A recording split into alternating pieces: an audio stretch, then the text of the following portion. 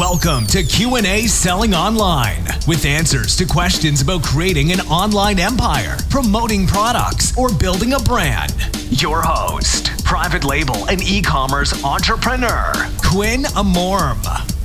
Welcome to the show, my friends. Today we have with us Robert Wright. He is the founder of Wright Law Office, PLLC, a boutique virtual law practice that helps e-commerce sellers across the globe protect and scale their online businesses. That's what we are all about. Robert is also a seller, and he did that on purpose so he could understand the frustrations of us sellers. And he has helped hundreds of e-commerce sellers all over the world. And Robert is here with us today. Robert, how's it going? It's going great. Thanks for having me on the show. I appreciate it. Pleasure having you here, Robert. So I want to start with the lawyer part. Sure. Was there anything that made you pick being a lawyer? Was it in the family, or was it something random? Oh, it was kind of random osmosis, I think, is the short answer. When people ask me, do you have lawyers in your family? How did you gravitate towards the law? I actually kind of blame my mom, quote unquote, blame. As we were staying home as a kid, she loved courtroom dramas. And so, Perry Mason was always on the TV, Matlock was on the TV, Law and Order was on the TV. And so I'm just running around, playing with toys and, legal stuff going on in the background. And I think that just from an early stage kind of exposed me to law. It was always neat. There was some lawyer in a courtroom serving justice in front of a jury, making this grandiose speech. And I thought that was really interesting. And as I moved off into college and finally had to figure out, well, what am I going to do with my life? What do I want to do? I initially kind of started down a psychology route. Took Psych 101 and absolutely hated and said, I don't want anything to do with this stuff. But was also taking a government class at that time and really enjoyed it. And at its essence, government's about law. And so liked that and took another class, and that led into a constitutional law class, which I loved, and an international law class, which I just was enamored by. And before you know it, I had enough credits to be a government major. And what do government majors do? They go off to law school. And so that's kind of the path that led me to the law. Now, what specifically led me to intellectual property that was this. While all of that was happening, and I'm trying to navigate psychology versus government versus something else, I was in college during kind of the heyday of Napster and the internet being what it's ultimately come to be, and file sharing was a thing. And frankly, admittedly, I thought file sharing was great. I thought it was amazing that technology could be used to, take a music collection that was pretty minuscule and overnight, be volumes and volumes of all of your favorite songs. And so I just thought that was great. That's what the internet was all about. That's what technology is supposed to do. They teach you day one of kindergarten that you're supposed to share with your friends. Surely there's nothing wrong with sharing your music with your friends. And when all that got shut down was about the time that I was headed into law school. And I thought, I just want to understand why that's so bad. That just seems so counterintuitive. It seems so wrong. And as I started peeling back the layers of the onion, as it were, I understood that was intellectual property law, and I understood that was copyrights and trademarks and patents. And, the types of people that deal with those issues are entrepreneurs, they're innovators, they're creative types. And I loved that. I fell in love with it. I was fascinated by it. I quickly learned that sharing music with your friends is not sharing music. It's actually stealing from artists. Yeah. That's how copyright law works. And just as I launched my practice, I really zeroed in on, I've seen so many people in the law, land in a practice that they're not passionate about, they don't love. And I committed I didn't want that to be me. And so I said, I'm going to do IP. I hung my shingle really with an eye towards helping all small business owners. But over the course of time, that quickly evolved into helping e-commerce sellers and specifically private label sellers. I've been doing that for years. And as the Grateful Dead would say, what a long, strange trip it's been. It absolutely has been, but it's been a ton of fun along the way too. That's an incredible story. It's cool that you did go niche down to e-commerce.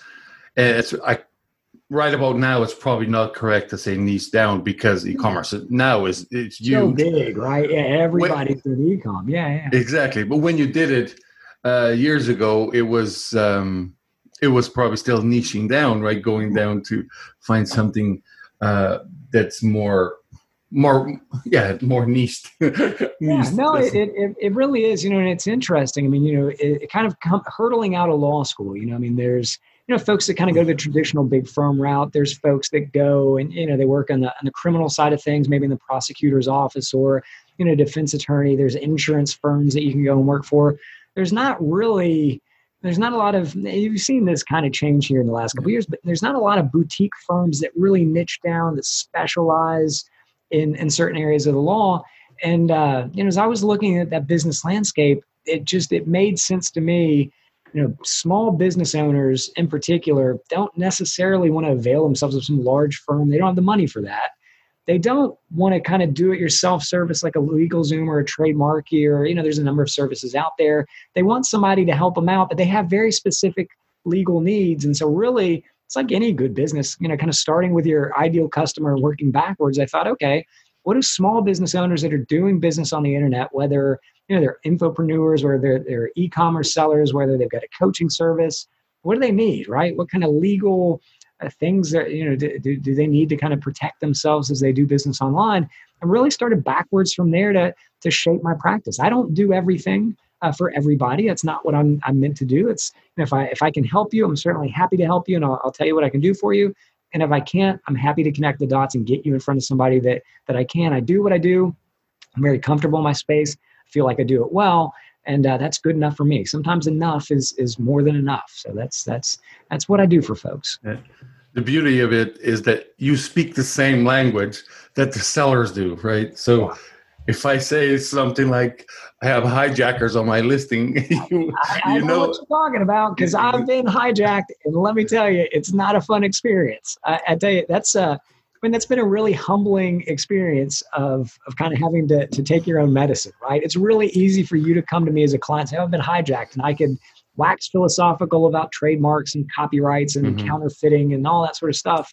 And then I would send you on your way or help you. And I'm at arm's length from you with some respect. But when it's you yourself as the client, it's a really different experience. I was in my Facebook group earlier today kind of talking through my own hijacking experience and just kind of the emotional roller coaster that, I mean, when that happens to you, when someone's stolen that buy box and they're taking food off your table, I mean, they've literally stealing your sales, that you get angry, you get mad, logic and reason kind of gets tossed out the door, and you want to hurt somebody, because they're hurting you. But then having to take that deep breath to step back and say, okay, I've got to work this problem. Like, what's the problem? The problem is this person has the buy box. Okay, well, what do I know about, am I brand registered? Am I able to avail myself of kind of the counterfeit enforcement desk? Okay, cool. I can go down that path. Oh, I'm not brand registered. Oh, what do I do? Well, wait a minute. I can use Amazon's terms of service to my benefit. I know that in order to sell on a detail page, whatever's being sold has to match that detail page 100%. So maybe I can figure out a strategy for figuring out, if there's any differences between what's being sold and what's on the detail page. Really working that problem logically, methodically, leaving emotion at the door, and then hoping for the results that you want. It's a real process. It's a humbling process, but it's a very purposeful experience. I mean, my story is, as I e-commerce generally is a nice niche, but private label selling is even a sub niche of that, right? And as clients presented themselves to me, as they came through my virtual doors and said, I've been hijacked, can you help? Can you help me get brand registered? Do you do brand gating? They brought all this Amazon specific nomenclature and language to me. And I'm like, I don't know what you're talking about. Help me understand. And as they're explaining it to it, I thought, you know what? I just want to learn more.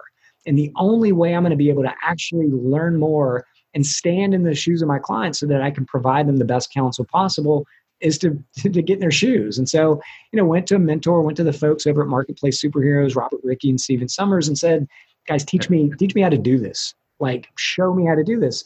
And slowly and methodically worked through the process. Legal degrees left at the door, college degrees left at the door, but really starting from ground zero, like everybody does, to grow and find a product, find a supplier, negotiate with the supplier, arrange the logistics, get the items shoved into Amazon, create the detail page, get the photos, optimize the keywords, all the things that we all do to sell on Amazon. Experiencing that journey from I just want to go find a product, to actually having a listing live and then understanding all the things that can happen after that listing's live. To me, it's been the most transformative experience in my law practice, because when somebody comes to me and they say, I've been hijacked, or somebody copied my listing, or Amazon saying you need a plan of action, I get it. Number one, I understand why it matters, right? I'm not just, saying, it's no big deal, just you can figure it out. We can fire off a letter to Amazon's legal department. Amazon's legal department's not going to pay attention to you. You've got to work the process. If they're saying you need a plan of action, maybe you didn't even really do anything wrong. You got to give them a plan of action, because that's what they're asking for. That's the price to pay for selling in the biggest mall in the world. And you just got to follow the directions that are given to you. I absolutely agree. And you mentioned you went to Stephen Summers. I know Stephen, and he's a pro. Oh yeah. So that you went to the top right away. So I certainly believe that as well. I've known Stephen for a number of years, and certainly his business partner Robert as well. Two top shelf people, just as individuals, but certainly if you're looking to learn the intricacies of launching a product, their methodology of kind of boring, simple, non-sexy, does what it says on the tin sort of products, as a different sort of approach to selling private label. It's one that's, I subscribe to, and it's worked well for me, but great folks over there at Marketplace for sure. Yeah. You mentioned people ask you about brand registry and brand gating. Yeah. Is it possible to do brand gating on purpose? It was interesting. About 2.5 years ago, I guess it was, there was a significant uptick in requests for brand gating. So what is brand gating? Brand gating is effectively, if we start from the premise that you don't own your listings, Amazon does. Gating was effectively, Amazon would only allow one seller, you, to sell on that listing. So even though it wasn't your listing, it really, in practical terms, it was. Amazon was doing that just kind of naturally, generally for larger sellers, without even asking. But for whatever reason, Amazon kind of cracked open the door. And this was pre-Brand Registry 2.0, which I almost wonder, I don't have any inside baseball here, but I almost wonder if they were trying to kind of figure out the best way for brands to protect the legitimacy of their brands on the platform. And because of that, as part of that experimental process, they cracked the door open for brand gating. And if you were able to demonstrate certain circumstances, significant amounts of counterfeiting, significant administrative burden on Amazon sides, if you're filing complaints all the time and you're just basically, tying up their team constantly, if the products at issue were such that the quality mattered, meaning like nutritional supplements, and Amazon had a vested interest making sure that only supplements that hadn't expired, they had been manufactured in a proper way, were getting in front of consumers. If the stars all aligned and you had a little bit of luck thrown in there, Amazon would gate your listing, and you could all of a sudden remove all these hijackers, all these third-party sellers, all these other people leveraging your listing so that you could take all the sales. So there's a great benefit to being gated. It still exists. Amazon will do that for some sellers. If you've been historically gated, that should still exist for you. But in terms of petitioning Amazon, I haven't seen that happen in years. And I think the reason is Amazon has purposefully created programs that they're trying to empower brand owners to protect their brands online, right? So brand registry has been around for years, but it was this loose kind of informal program. You could participate in it. You would get a nicer listing, and they might pay a little bit more attention to you if there were a problem, but it wasn't really a formal sort of thing that you had to enroll in or really worry about. It was a nice to have. With Brand Registry 2.0, where Amazon said, listen, we have this program, and if you participate, we will give you better listings, we'll give you enhanced brand content, and that's going to increase your conversion rate. We're going to give you additional advertising opportunities beyond PPC. Video ads, you want them, great. Yeah, Brand Registry will help you get that. Sponsor brand, you want to showcase all your products as a brand, we can do that, boom, you get that. And then, oh, by the way, if you're having hijacking problems, if you're having leeches on your listing, they're just kind of siphoning away sales, you think people are selling products that are inauthentic in association with your brand, we'll give you access to a brand support desk, staffed 24/7, 365. You can file a complaint, take care of those problems, right away.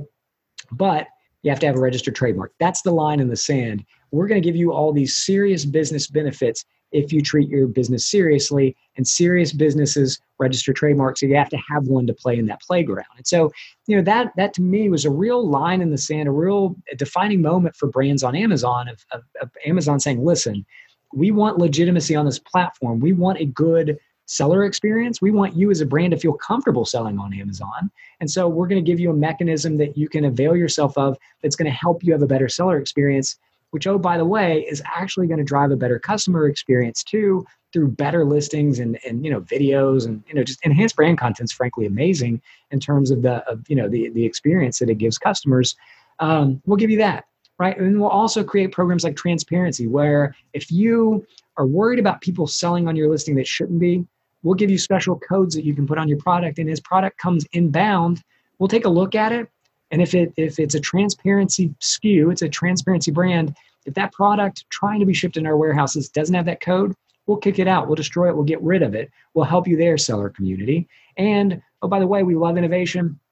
Project Zero, we're going to get an AI that's running across the platform and helping take care of counterfeiting and infringement before you can even report it to you.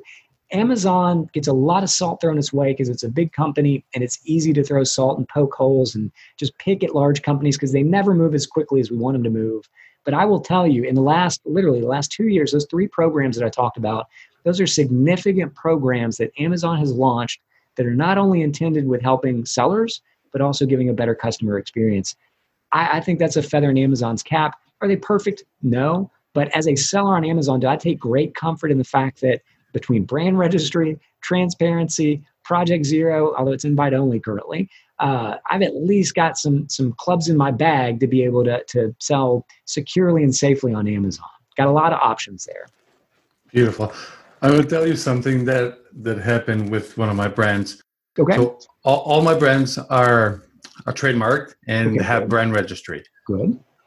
Although one of them had the very first brand registry that you didn't require a trademark. So basically, you didn't have to have a trademark. Yeah. We would request it, and we had to take pictures of the product, and the product needed to have the logo on them, and that was it.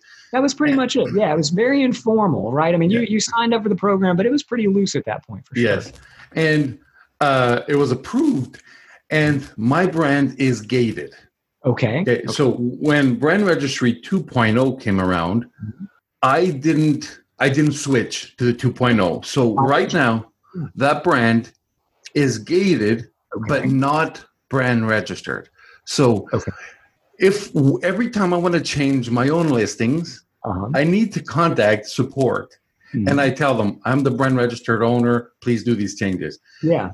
Some of the support, they come back and yes, sorry, changes have been done. Others say, no, you are not brand registered because technically that's the old one, but I don't want to change because I'm afraid I'll lose my brand registry. And that is safety right there. Yeah. Yeah. That's a tough spot. So, as you were kind of talking about like the old and the new, and what you did see, especially early days of Brand Registry 2.0, there were a lot of sellers that were like, well, wait a minute, I'm already brand registered. I don't even need to worry about this trademark thing. I'm good. I've got it. I'll be grandfathered. And in fact, many were for a good period of time. What I've seen is Brand Registry 2.0's matured. That list of kind of grandfathered brand registries is slowly starting to wean away. And so, you're in a tough spot because you have the crown jewel of everything. You have the brand gating, right? Which is a very important thing. And it's it's the unicorn basically. I mean, you have a unicorn at your disposal, which is awesome. My ultimate concern, and I don't know that there's a right way or a wrong way to play this, but over the course of time, my guess is that gets chipped away and they're going to say, listen, you got to be brand registered because we only, the Brand Registry 2.0 is what it is. We only speak to people that are participating in this brand. I mean, I've even seen some weird instances of brand owners who allowed someone else to brand register for them, and then now they're effectively locked out of the brand. There's a lot of weirdness that can happen if you're not if you're not participating in the brand registry program, and 2, if you're not very careful and mindful of how who's in there with you, basically. And so I wouldn't be surprised if long-term that gating goes away and that you have continued difficulties and disconnect on the Amazon side of things. Some people familiar with 1.0 and how that works and know your status is updated in the system versus people that are newer to the back end support. And they're like, listen, you're not in 2.0. We're not even speaking to you. That's kind of that's the variable, and the whole thing is the human factor, right? Yeah. And whether you're dealing with Amazon kind of on an ASIN specific issue, or if it's an account it's sort of basis, your mileage is going to vary in terms of who you speak with and who you talk to. I mean, I have spoken with people on the account health team, for example, on trying to get an account verified, that are incredibly helpful, that will go above and beyond to explain what the issue is and get you where you need to be to get you the resolution that you're looking for. And then I've dealt with people on that same team, and I'm not throwing salt at that particular team, but just showing, that's a kind of a sophisticated, dedicated team that's more advanced than kind of your seller performance team that just weren't all that great. And they were just, I don't want to say mailing it in, but kind of a little less helpful than I would have expected them to be. We forget that on the back end of all of this, while we care about our listings and our listings are our business and our livelihoods, there's a lot of people, that are getting paid an hourly rate, that are being overwhelmed with work, they're dealing with angry people on the other side of the phone, and your mileage is going to vary. And so one of my people will ask me oftentimes, well, how do you deal with Amazon? Do you threaten them? Do you bring your legal, stuff to bear? You're pounding your fist. I'm like, no, actually, I try to be overly kind, because the times I've seen Amazon move at my request, I've been given feedback that it's because I didn't threaten them with a lawsuit. It's because I didn't yell at them. It was because I was polite and I was just nice enough to deal with, right? And I also, we have a saying in the South that you catch more bees with honey than you do vinegar. I really think it's true. Like, these people that we're dealing with, we're calling into, sure, we're upset, we're angry, we're frustrated. Something bad has happened to us.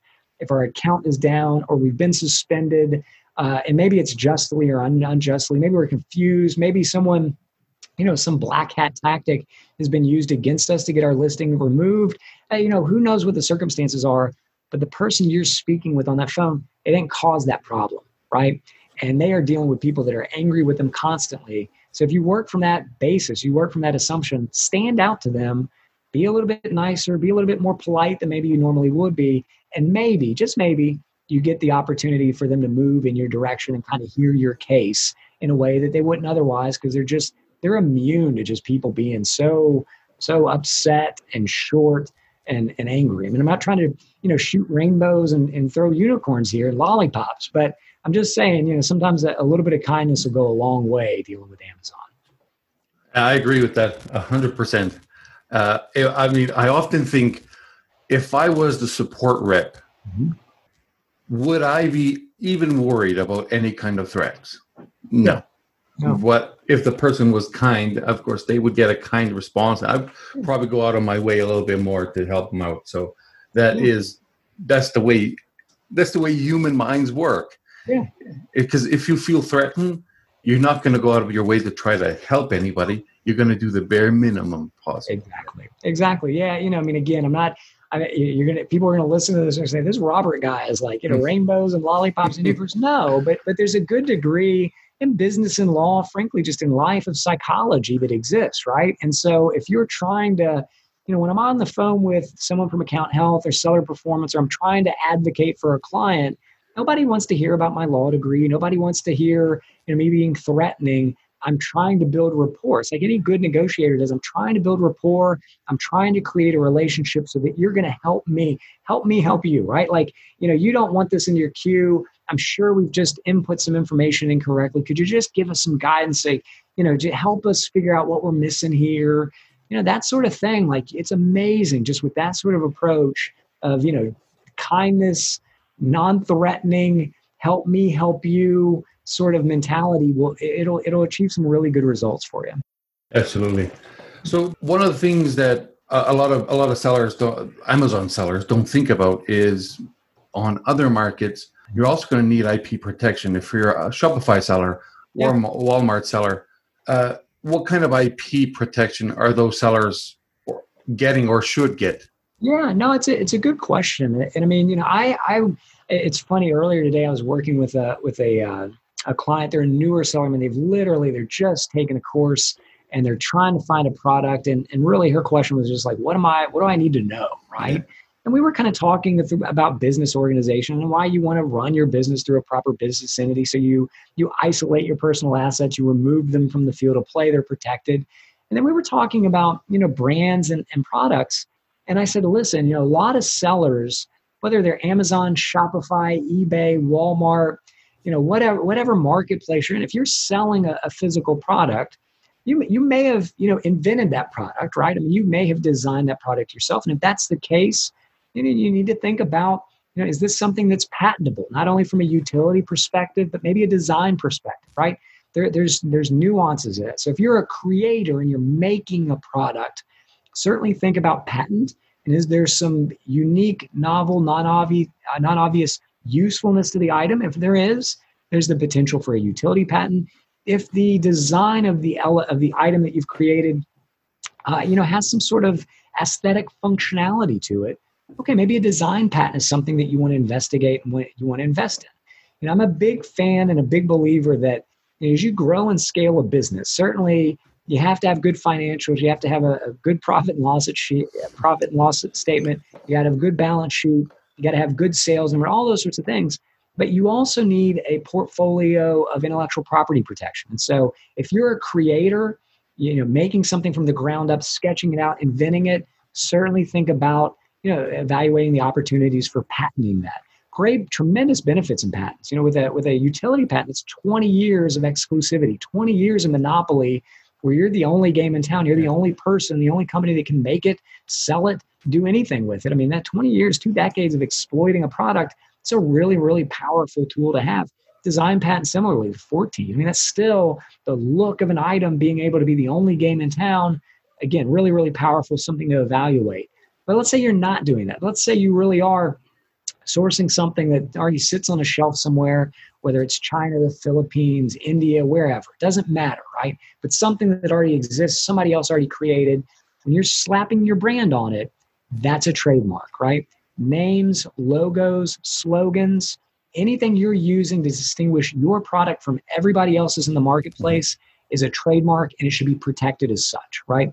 When I think about trademarks, I kind of have 2 rules of thumbs in terms of branding. One, you want a mark that functions as a trademark. Ideally, you want a brand name that is invented, it's coined, it's made up, right? The more descriptive your brand name is of the product, the worse off you are, because trademarks, just by their very nature, distinguish products from others in the marketplace that are similar, right? So if you're selling a spatula and your brand name is Terrific Spatulas, it's a horrible trademark, right? You're just describing that you sell terrific spatulas. That by its very nature, that branding can't function as a trademark. So we want to make sure that our mark functions as a trademark. Secondly, we want to make sure that it's available.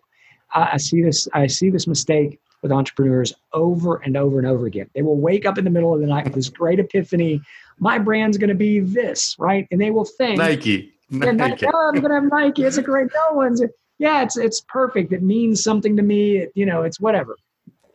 If you've thought about it, more than likely somebody else has thought about it, right? So as you choose that brand name, I would plead with you, at least do some degree of diligence around, has somebody else already using that name or something similar? And the good news is there's a number of publicly available resources for you to be able to do this. Now, your best practice, your first port of call should be a formal brand clearance search with an IP professional. I have a piece of software that I use. It's AI driven. You plug in the brand name, it goes out and it finds all the linguistically similar marks. It generates a report, and I can look at that, inject the human element into it, sit with my client, really kind of explain, okay, you're free in the clear. You're able to use it.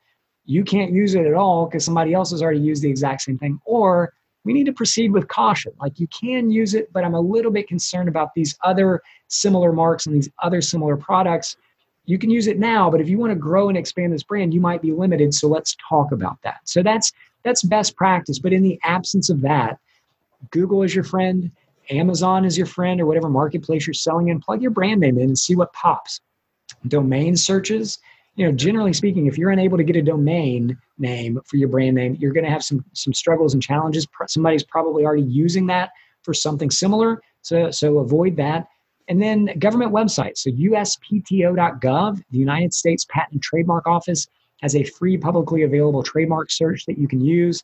The UK has the same thing. Australia has the same thing. Whatever marketplace you're looking to enter, you're going to want to at least go over and look, is my brand name available? Is somebody else already using it? So again, I don't care whether you sell on Amazon and you need a trademark to be brand registered, or you sell on Walmart or Jet or Shopify, whatever it is, you've got to make sure that the name you've chosen for your products is free and clear to use. And it's protectable. It functions as a trademark. Then the second biggest mistake I see sellers make of any stripe are not taking ownership in their copyrightable works. Your product photos, your sales copy, your retail packaging, all of those things are copyrightable works. And the way that copyright works is so counterintuitive to how you would think it would work. Normally you think, if I pay for something, I own it. When I hand you $5 and you give me, whatever the thing is back that I'm looking to purchase, I own that. It's easy. Copyright doesn't work that way. Copyright is very, very, very respectful of authors, right? And so when you go to a photographer and say, hey, Mr. Photographer, take some product photos for me, and he gives you those JPEGs, you own those JPEG files, but he, Mr. Photographer, continues to own the copyright unless you have a specialized agreement in place. It's called a work for hire agreement, or maybe a copyright assignment agreement. But long story short, I see so many people, they'll go out, they get all these product photos created, they'll get retail packaging done, they'll have logos designed, they'll have Instagram photos created, whatever it is, and they're using them free and clear, but they actually don't own what they're using, which when you go to sell a business, you want someone to drive down the price. That's a really easy way for that to happen. So a little prevention's worth a pound of cure. Along the way, just having a work for hire agreement in place that you can give to photographers, you can give to logo designers, packaging designers, so that you can actually own your copyrights is going to help you not only in the short term, but also the long term. Short term, brand registry on Amazon's platform is doing a great job of tamping down hijacking, because hijackers know, okay, this is a brand registered brand. I can tell from the listing, they're going to report me. Amazon's going to take me down and I'm going to get in trouble. I don't want to do that.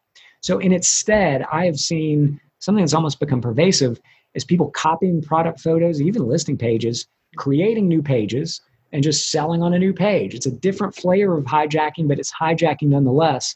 I encourage you, if you haven't already, head on over to Alibaba, head on over to eBay, plug your brand name in and see what pops.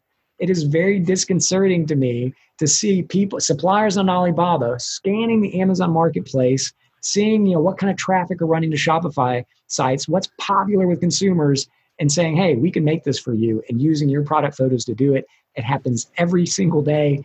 The good news is if you own your copyrights, there is the most effective mechanism in the world to be able to handle your business there. My record is 47 minutes from the time I submitted a complaint to Amazon to the time that competing listing was taken down. Wow. And it's because this nefarious person had copied product photos. My client had registered copyrights, 47 minutes. To get Amazon to do anything in 47 minutes, it has nothing to do with me as a lawyer. It literally has to do with the client and the fact that they were dotting their I's, crossing their T's. They were handling their business. And because of that, Amazon handled their business as well.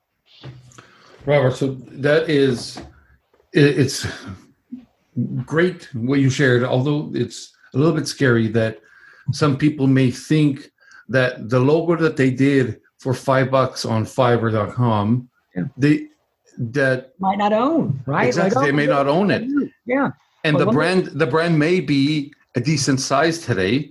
Yeah. And if the person that made that logo knows that law, they can come back to haunt you big time. They absolutely can. Now, let me set minds at ease, because I know we all love Fiverr. We love 99 Designs. There's a number of kind of popular sites out there. I will tell you, thankfully, Fiverr's a good one. If you scroll to Fiverr's terms of service, go down all the way down to the bottom, check out the terms of service.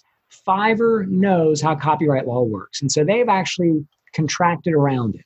Fiverr's rules, at least as the time of this podcast, they can always change these because they're Fiverr's rules. But as of the date of this podcast, the way that Fiverr works, unless the person performing the gig otherwise says that they own the copyright is naturally transferred to you, the gig purchaser. That's per Fiverr's terms of service. So if you have a logo, you bought it on Fiverr, you're really worried, oh my goodness, I might not actually own it. This Robert guy's scaring me to death.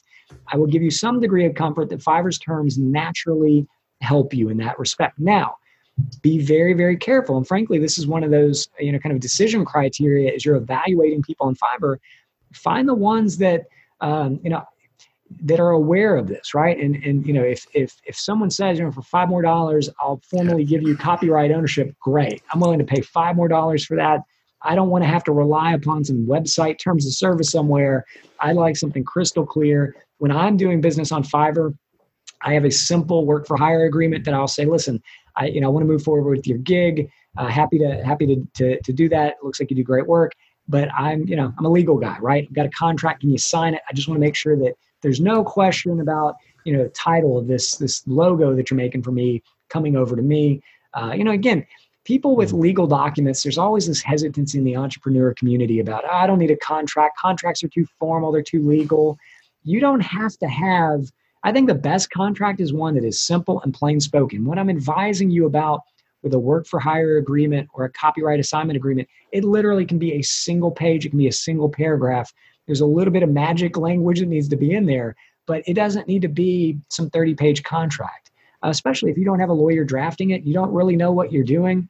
Don't just find templates on the internet and start slinging them in front of people. Have somebody to sit down with you that knows what they're doing and say, listen, I don't want all the bells and whistles. I just need something bare bones. I need just a simple statement that's going to transfer these logos to me or these photos to me or these packaging designs to me. Can you put something together around that? I don't want something overly lawyered. And I'm telling you, the legal community will listen to you. Lawyers, naturally, we see risk everywhere. That's how we're trained. That's what we do. And we are inclined to eliminate all that risk in a contract. But if a client comes and says, listen, I know this thing could be 40 pages and I know there's all sorts of things to be thinking about, but that's not how I run my business. I want simple. Give me simple. Then we'll tailor it that way. That's what we do as advisors.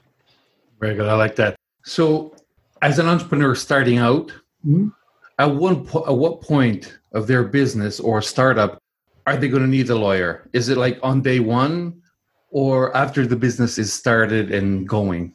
I think it's a good question, right? Like all my training says, no, you need a lawyer from day one. But that's, the business person in me says, no, that's not true, right? There's, Facebook's, a mantra of move fast to break things. There's very much a real reason behind that mantra. And being an entrepreneur means that I hate the word hustle, but you have to hustle. And sometimes you got to bootstrap and streamline. And, you're not, if you're not launching a $1 million business on day one because you don't have $1 million, you're going to have to make some tough choices, right? So if you are a new entrepreneur starting out, and I'll actually turn clients away if it's not time for this, you don't want to suffocate your business, with organizing companies and registering trademarks and doing copyrights and getting contracts in place. If that is going to suffocate your business and prevent you from getting products to market or courses created or coaching done, then you shouldn't do it. If you don't have products, you don't have a business. So products always have to come first, right? Now, once you've got a little bit of momentum, I always recommend to folks, especially early days, is you kind of sketch out your budget, whether it's $1,000 or $6,000 or $60,000, whatever it is. Legal should be a line item in that budget. You're going to need to organize a company, right? You're going to need a legal system, a legal service, a lawyer to help you do that. That's just the cost of doing business. So have that as a line item budget. Have that on the roadmap. Have that on the plan. Doesn't mean that you have to do it day one, but the more quickly you get products to market, the more quickly your business grows and expands, the more risk you're taking on. And so early days, you're going to want to form, this is kind of my first port of call with all clients is form a company. As soon as you have money in your legal coffers, form a business entity and start running all of your business through that. And I say that because until you do that, you are the business and the business is you, meaning that your personal bank account, your house, your car, your savings, all of that is at risk. And that might be fine if you've got $1,000 in the pocket to start off this side hustle and to get a product at Amazon.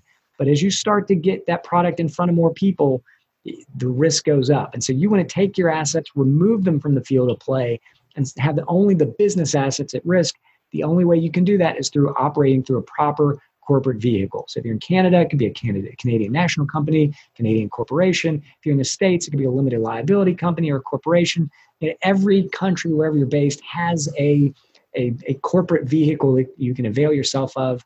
Make sure that you're using one pretty early days, not day one, But certainly if you're going more than a couple months without doing that, you're either not making any sales and you're not growing your business, or you're not being responsible. So just kind of do a temperature check on that. And then really the next port of call is clearing that brand name. And again, I've given you a strategy. If you don't have money to pay for a formal brand clearance search and a sit down, GoDaddy, Google, Amazon, USPTO.gov, there is some degree of diligence you can do to make sure that your name functions as a trademark and is available, right? And then once you've got products in market, you start seeing some success, then you can register the trademark, right? In parallel, as you're getting product photos, taken, as you're launching and growing your business, I've already given you the key. You need a work for hire agreement. You need a copyright assignment agreement. Get that in front of people. Get those signed. Rome wasn't built in a day. And legally speaking, your business doesn't have to either. It can be very purposeful. It can be very methodical, but it has to be an ongoing process. Engaging a lawyer or doing legal things in your business is not a one-off sort of thing. It's something that occurs fairly regularly. Now, once you have a company up and running, you have a trademark registered, you know what you're doing with your copyrights, okay, good. It's kind of wash, rinse, and repeat. There's not a ton of legal work necessarily that has to happen. You've laid a good foundation, but early days, at least first year, first 2 years, you're going to be doing some of that stuff. Absolutely. One of the things I tell everybody is that, like you said, do a domain search to see if somebody took that domain. Yeah. Because even if they do not have a trademark, but they own a domain, and now you want to trademark that mark, you may be spending marketing dollars growing something, and they are going to get your traffic by mistake. Yeah. Because you can't always get a domain, even if you own a trademark, because they also have some rights if they own that domain. Some rights as well. Yeah. The domain thing it was really interesting to kind of understand the interplay of trademarks and domain names and how they interrelate. In cyber squatting, I remember there were a lot of people that made a lot of money kind of camping out on, big brand domain names back in the day. Again, kind of my own journey into the law and Napster and cyber squatting and that sort of thing. Yeah. I think from a business perspective, having that top level domain name is really, really important, and not some variation of it, not some, .io or .whatever like that. Having a .com, a legitimate .com email address that's easily distinguishable. There's no mistake if someone plugs that into .com, because you might know it's .io, you might know it's .co, but your customers, your leads are not going to know that. They're looking for that .com. And all of a sudden, you've made a choice. It might be the greatest mark in the world, but because you don't have that domain name, you're losing sales, and that matters. And so I agree with you. From a business perspective, that domain name and the availability should drive a lot of decisions. Absolutely. So, Robert, what was the biggest business failure you had? The biggest business failure that I've had?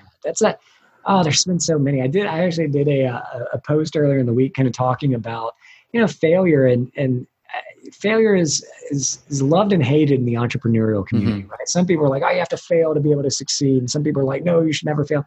I think failure is a good thing if you learn from it, right? I'll give the example of, I don't know that it's the biggest, but it's the one that I'm still dealing with and navigating. Is I was doing some product research, and I found, I'll just tell you what it is. I decided selling a weighted blanket was going to be the way to go. I wanted to sell a weighted blanket. When I was looking at the market was great. The price point was really interesting. The volumes were good. I'm like, this is great. I've never heard of a weighted blanket. This is awesome. And so despite my best efforts, I was slow to get to market, right? So it took me longer. There was a pretty good disconnect between the time I evaluated the market and when I actually got it to market. And when I did, I kind of re-looked at the market, and this was, 250, 300 units of weighted blankets in.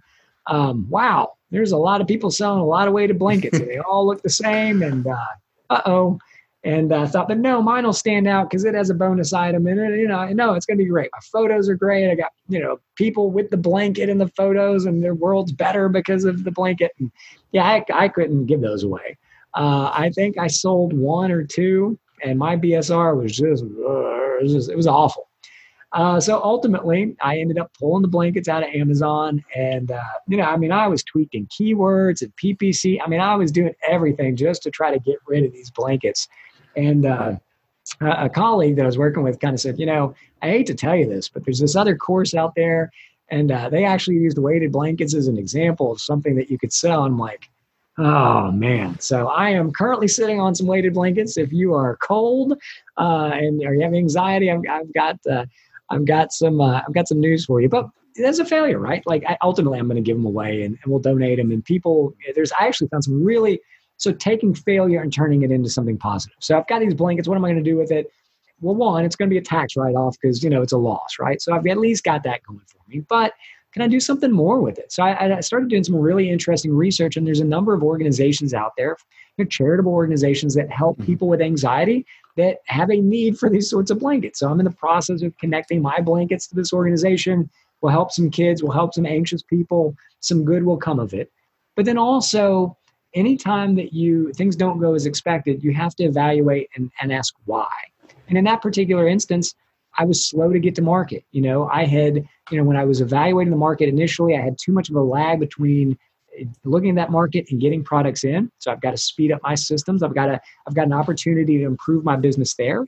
Also, I go back and I look at it. That's not as boring of a product as I would like to sell, right? That is a product that's naturally for me, going to attract a lot of, Facebook ads and Shopify sellers. And it's something that it's a brand. I like to delve into the products that they do what they say on the tin. They kind of function. You buy them because you need them. A weighted blanket's a luxury. It's not one of those things that you absolutely need. And so it just really helped me kind of crystallize the types of products that I like to sell and is shaping the direction of that business going forward. So a little bit of a loss, but a short-term one. And able to do a little bit of good with it in terms of getting some kids that might not have blankets. I got a lot of them to give, and then also just taking some lessons learned and improving my business is key. So failure, it happens to everybody. No one's immune. Lawyers are just like everybody else in that respect. But I think the failure is only a bad thing if we don't get anything out of the experience. Exactly. Yeah, Robert. So there's some big players on the weighted blanket. Yes, I learned that. Yeah. So I am not one of them. YNM has, I think they had like 14,000 reviews on those. I mean, what we bought. Yeah, it was like I said, I took that one on the chin, but lesson learned. Will not be entering that market or any similar market like that for a good long while. Yeah, we've all been there, and I started many years ago, even before I was doing private label, I was selling online. And it gets to a point where you think, I'm big enough to go into these markets. And some of those markets, after you get in there, you realize, I'm not that big. I'm not, you're not that big. Or I guess another lesson from that entire experience was if you have to talk yourself into the market, you're like, no, I can compete. No, I can stand out. No, I can do this. Those are generally kind of red flags of, you're not really able to do any of those things. Why don't you go find another market that doesn't, if you have to talk yourself into it, you probably don't belong there. So, when you have to put your product that costs $40 with a $40 discount, and still nobody touches it, you're like, okay, that's bad. This is not fun. This is not good. But again, it's I was very earnest when I was telling you my story. Like I wanted to stand in the shoes of sellers. And so when people have slow moving products, and I'll get asked a lot of times like, do you know any place I can liquidate this, or what can I do? And hey, I get it. Like I've been there, done that, got the t-shirt. Let me see if I can figure out a way to help you and kind of mitigate that risk or that loss as best as possible. And you're wiser for the wear, teach you a lesson, go on to the next thing. That to me, and as I've worked with sellers in all different stages, some with already, brick and mortar retailers that are coming onto Amazon, a lot of people just kind of starting as a side hustle that want to transition it into a full-time gig. And the one characteristic that separates the people from who are successful from the ones that aren't is persistence, right? I don't care who you are. I don't care what your birthright is or what education you have. You will hit a road bump in your business. You will hit a problem that either you're going to have to choose, am I going to work past this and move forward, or am I going to give up and quit, right? And it's that moment, everybody will experience it. And it's that moment that you decide who you want to be as an entrepreneur, right? Do you want to keep going and push through to get and achieve whatever dream, originally started when you launched this thing? Or do you want to give up and go find the next shiny object and just get stuck in that cycle of just over and over and over of hitting frustration, hitting difficulty, and giving up and starting something new? Feels like you're making progress, but you're really on a hamster wheel. It's that moment in time where you get to choose, do I want to win, understanding that the road may be long and the road may be narrow and the road may be difficult, or do I just want to stay on this wheel going over and over and over again? No one's immune to that. And only you can make that decision of what you want to do. Yeah, absolutely. One of the things I don't like saying the word hate. So, but I dislike being in the wheel, Robert. Yeah. That's most entrepreneurs do, but unfortunately they get themselves in there because it's just easier. Yeah, it is. And it feels like you're making progress, right? It feels like you're constantly running. Yeah, so you're constantly running. I must be going somewhere. And that's why I think it's important to have good people around you that will kind of smack you in the head every once in a while to give you some reality checks. And I'm fortunate to have people like that in my life. I expect that of them and they expect that of me. Here in the last year, and it's out of just curiosity. It's out of interest. It's out of passion. But I love to explore all sorts of different things, right? And I've noticed myself, and I actually had some people comment. They're like, you know what? You're kind of spread thin. Like you're doing a little bit of everything, but are you really doing anything?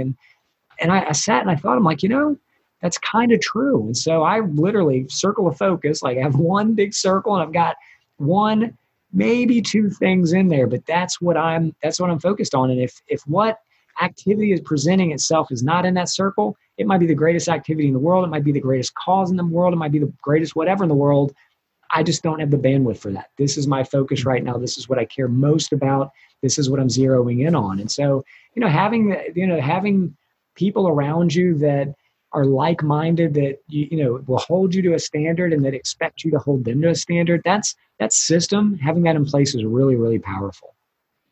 And that's so beneficial. I really, really like people that can give you a honest feedback without being negative. Sometimes people are very negative and they tell you, oh, you suck at doing this. Yeah. And that's not feedback at all. But the ones that go out of their way to give you feedback to help you, it actually works. I had somebody yesterday call me, or they texted me, asked me to call them about the podcast.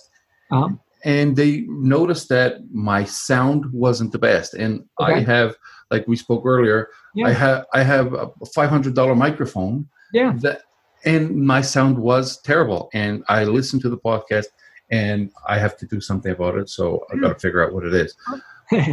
But it's good that you got that feedback, right? And again, I think we really are, I forget what it's like the 9 closest people to us are actually who we are in terms of personality or whatever the research goes. But it really is true. If you are surrounded by negative people, you will be negative. Or if you're surrounded by people that are critical in a good way, they're pointing that out, saying, listen, your podcast is awesome, but your sound's a little bit off. You might want to think about doing something differently because you have an important message to share. And that's valid criticism. That's valid feedback. You want to hear that. It might sting, when someone was telling me with the weighted blankets, they're like, these weighted blankets, man, what were you doing? You're not big enough for that. No, it stings, but no, you're right. That's exactly what it is. I don't know what I was thinking. So now let me navigate that. Good. Learn from that failure. You spread you're pretty thin. Are you making the progress that you really want to make in this particular area of your business? I'm really not. Thanks for pointing that out, because I'm going to have to make some tough choices and I'll have to push these to the parking lot and get to those things later. Here's my focus now. Having that accountability, having that network, having those friends and colleagues that are in the fight with you. It takes a while to find those sorts of people and to develop those relationships. But when you do, it's every day is pretty refreshing. It really is. Awesome. Robert, before I let you go, I always ask people where they can find you and give your website, but I was looking at your website, which is a 1-page funnel. It is. Yes. And yes. I find that to be genius, because from what I can see, there's about 300 words on the site, and there's no way for your customer to get lost because there's a few calls to action, but they cannot get distracted and lost. And I love the simplicity of that. Well, so was that done on purpose? Yeah, it was done both out of purpose and necessity. You know, I mean, one of the things, and I'm very much a believer in funnels and meeting clients where they are, or potential clients where they are. And so my website is very much based upon, if you are a private label seller, you might be interested in these things. And ultimately, if you head to privatelabelprotection.com, you can download my brand protection blueprint. It'll lay out in great detail kind of the 4 stages of private label selling, talking about forming a business entity, talking about bulletproofing your brand, weaponizing your work, safeguarding your sales, giving you a nice cheat sheet or a roadmap for private label success. So you can certainly head out and check me out over there. I'd also say if you're on Facebook, my Facebook group is the most accurately named Facebook group on Facebook. It is Legal Protection for Private Label Amazon Sellers. It is what it says on the tin. We have a great community there. We've got about 1,200 people. And I go in pretty much weekly and do lunch and learn. So I'll present a legal topic. We'll do some Q&A. I'll upload videos. I did one yesterday about plans of action and how to put together a proper plan of action. We have a little bit of fun. You know, we did some business mindset sort of stuff in there over the weekend. We had what are you into this weekend? Pictures where it didn't happen. And we have people from all over the world. One guy was bass fishing and he caught this ginormous bass. Other people were doing bonfires. Other people were hanging out by the pool. I was in a park. We had some people that were working on their business. It's a group that's meant to educate folks on private label selling. It's a group that, we have a little bit of fun. We learn from each other. We're able to network with other sellers. Maybe even find some of that community we were talking about that helps you, keep you accountable. So Legal Protection for Private Label Amazon Sellers over on Facebook is a good way to connect with me and learn all things about private label law. There you go. Guys, I'll have these on the show notes so you can check out privatelabelprotection.com and you can join me and Robert on the Legal Protection for Private Label Amazon Sellers Facebook group. Robert, thank you so much for this. We're obviously going to stay in touch. We're in the same group, and all the best. Yeah, all the best. I appreciate the time. Thanks so much, and appreciate everybody listening. Hopefully everybody's a little bit wiser for the wear. They're ready for the battle that is war and doing business on Amazon, but you follow those steps and some of those tips and tactics we talked about, you'll be well prepared and able to weather the storm. Awesome. Thank you.